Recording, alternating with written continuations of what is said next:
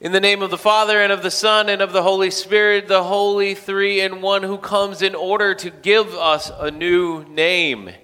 Dear brothers and sisters in Christ, many of you know that I have children that have, sort of unusual names. In fact, the most usual of our children's name is Willow, and they get actually a little bit more rare and more unique as you go up. So my second born is named Tempest, and my eldest is named Cricket. And so they have these names that not a whole lot of other people have. And so it always interests me when I hear about how homogeneous names were before sort of our era today. And so one of those names that comes up is Joe. And I remember that from being a kid, because when I was a kid, I grew up in a foreign country, and in a foreign country where people knew that every American's name was Joe. And so I remember walking down the street and people would say, "Hey Joe, hey Joe, hey Joe." And I remember turning to my mother at one point, looking at her and saying, "Mom, why are they calling me Joe? My name is Jay." And she had to explain, that's just sort of a slang term for Americans here, and that's what that's all about. And it came from a certain place. It came from the fact that in World War II, the name Joe was so common that it was about 3% of the population was named Joe. And so if you think about that, 3% of the American population was named Joe. That meant that if you were in a room with 100 people, that 3 of them would be named Joe, and you would stumble into them on a pretty regular basis. You would stumble into these folks that were named Joe, and so they were really sort of common names. And that sense of common names is something that helps us to gain some entry into what is happening here in the story of Abraham and Sarah.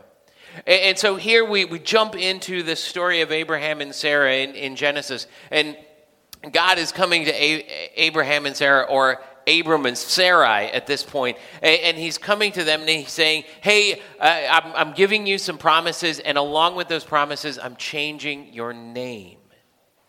And this is an interesting move that God is doing. He's changing their name. And so we start to look into those names and what they mean. And so usually, if you have sort of a study Bible or a Bible with notes, it'll tell you that Abram's name, Avram, is sort of translated as exalted father, or even a son who is exalted into the place of his father. And there's this sense of royalty that actually comes along with the name Avram. And usually your study Bible will tell you that Abraham means father of many nations, and it's a lie. It sounds a lot like that, but it's not the word exactly. And so it gives you sort of that sense. And then you have Sarah, who Sarah's name starts off as Sarai, which is sort of a diminutive. It's sort of a little Sarah. And then when you move into Sarah, then it's sort of, okay, she's grown up.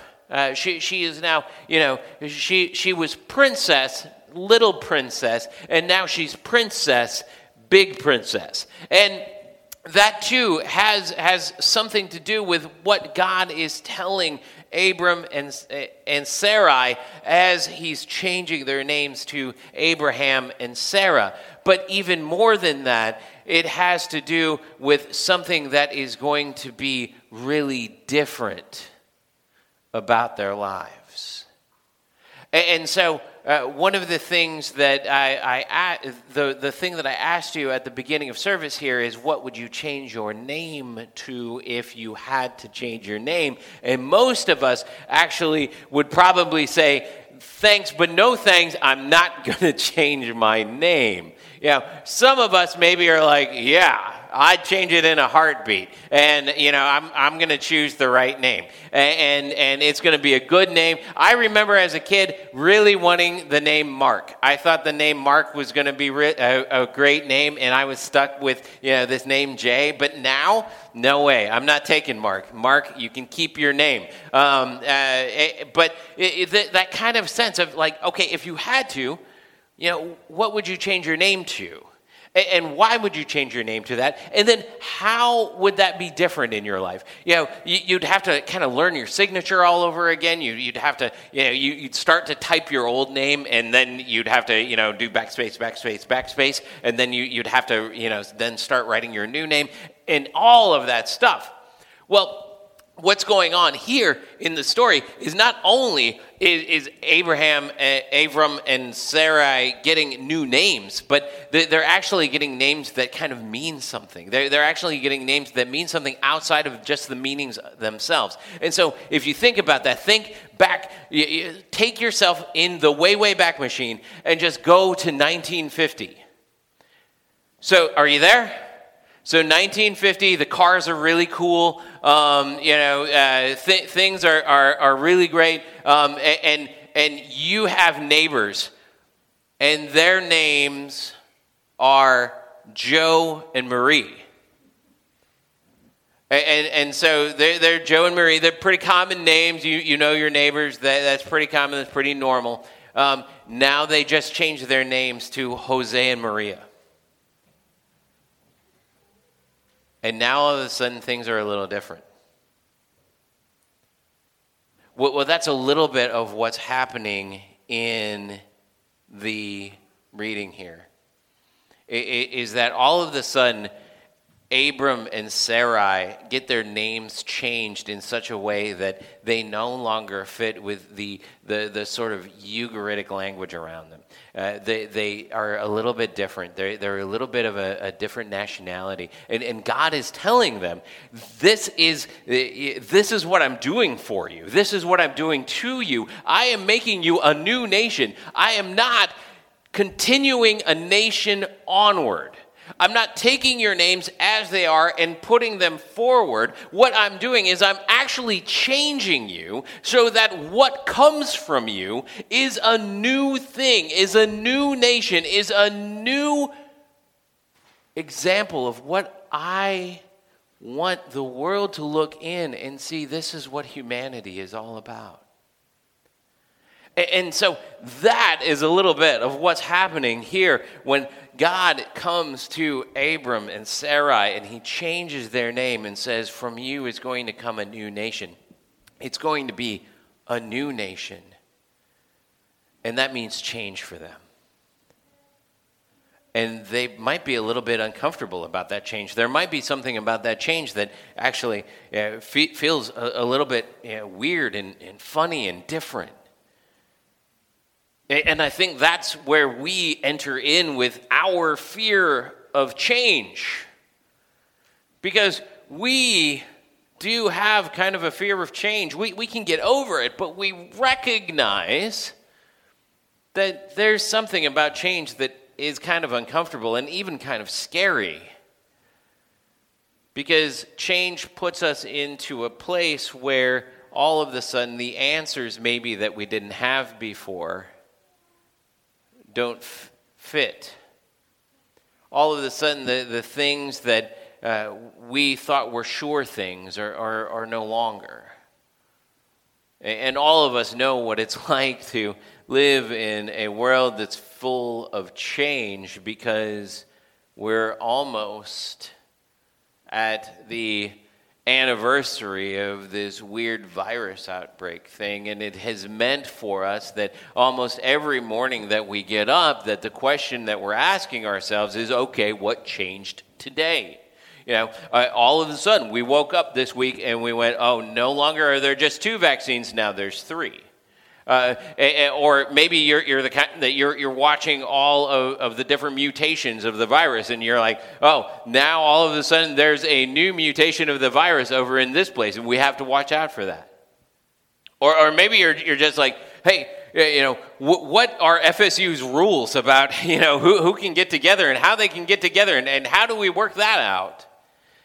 And so there's all of this stuff about how do we deal with change and how do we encounter our fear of change. And so when we look at the gospel, we see a moment in which Jesus' disciples are thrust into this moment where they too are in a situation where they are having to embrace that fear of change. Because so far, up until this point, Jesus has been, he's been a great rabbi, he's been a great healer, he's been all sorts of great things. And now they're in this weird place, literally weird place. They're in Caesarea Philippi, which is way north. It's as north as what you can get and still be in Galilee. And so they're there, and they're there amongst a whole bunch of Gentile people. And they're like, Jesus, this is weird. This doesn't feel like home. This is not exactly what I'm used to. And so all of a sudden, they're even off of their game because of that. But then, on top of that, Jesus starts spitting some stuff that just sounds like it's crazy talk, right?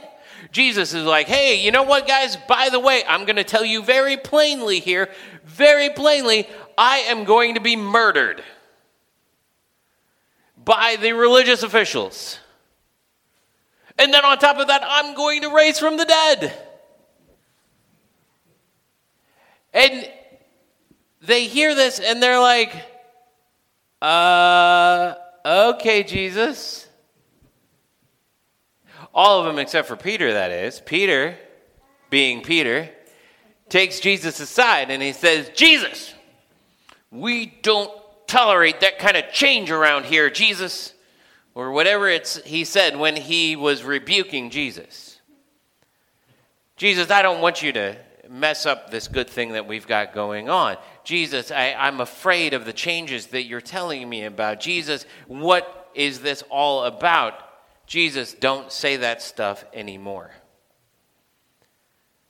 And Jesus turns around. It's great if you watch how Mark puts together the narrative. He literally turns Peter around to look at the other disciples in the crowds, and he then rebukes Peter in front of all of them.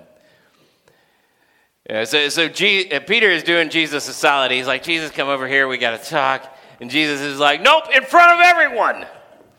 This is the change that we're doing.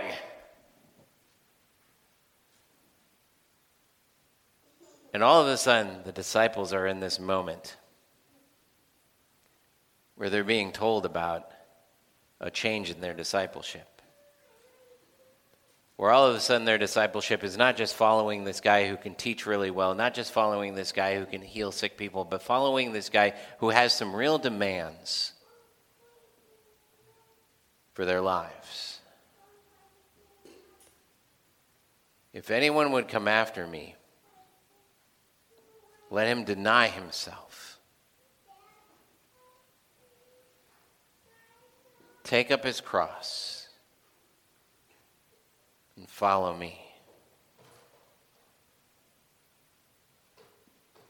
That's a change. It's a frightening change. And it's a change that we don't get to say, well, that was just Peter and them. That's the challenge and the change that we are brought into as well. Jesus stands in front of each and every one of us and says, if you would come after me, deny yourself. Deny your own name. Deny the things that you maybe think are true that are outside of what God thinks is true. Deny the things inside of you that you know are sinful. Deny the things inside of you that are wrapped up in just yourself and your selfishness, and take up your cross and follow him.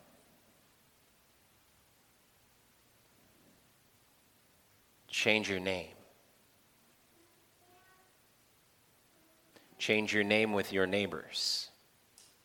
Begin to act differently around them. Begin to act in a way that is maybe more Christ-like. Change your name with yourself.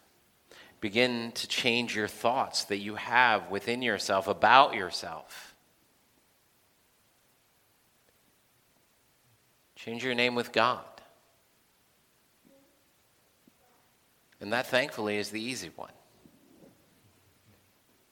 Because God has already changed your name for you, just like Avram and Sarai. He has changed your name to be the name of his only begotten Son. Because that's what Jesus was dying on the cross in order to do for you. He was dying on the cross in order to give you full rights and privileges to his name, so that when the Father looks at you, baptized Christian, that when the Father looks at you, what he looks at you and he says, the name that comes up in his head is he looks at you and he says, Jesus! Second person of the Trinity, Word, Son, mine, beloved. Those are your names before God. Because that's what Jesus paid for. And that is the hope that we live into. Is that we all have different names on this side of the resurrection, right?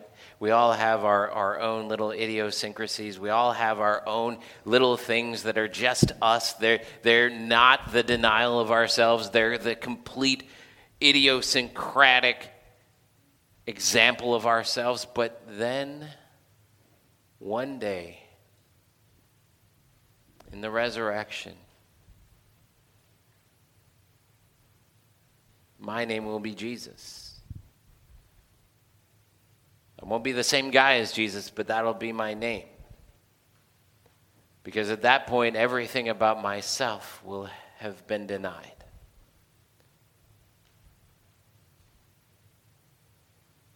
We are called into a hope that says, I can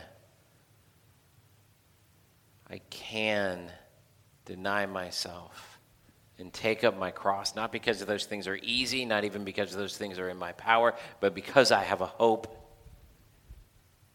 Because I have a hope that the identity that I am baptized into is greater than the identity that I have right now. And that's a shocking statement to the world. That's a shocking statement even to ourselves. But it's the statement of what it means for us to have faith in Christ. That we have a hope in an identity that is greater than our own. And that we are baptized into his name. Brothers and sisters in Christ, may you live this week as if your name has been changed to Jesus. And may you live that out, knowing that that hope will be fulfilled in the day of resurrection. Amen.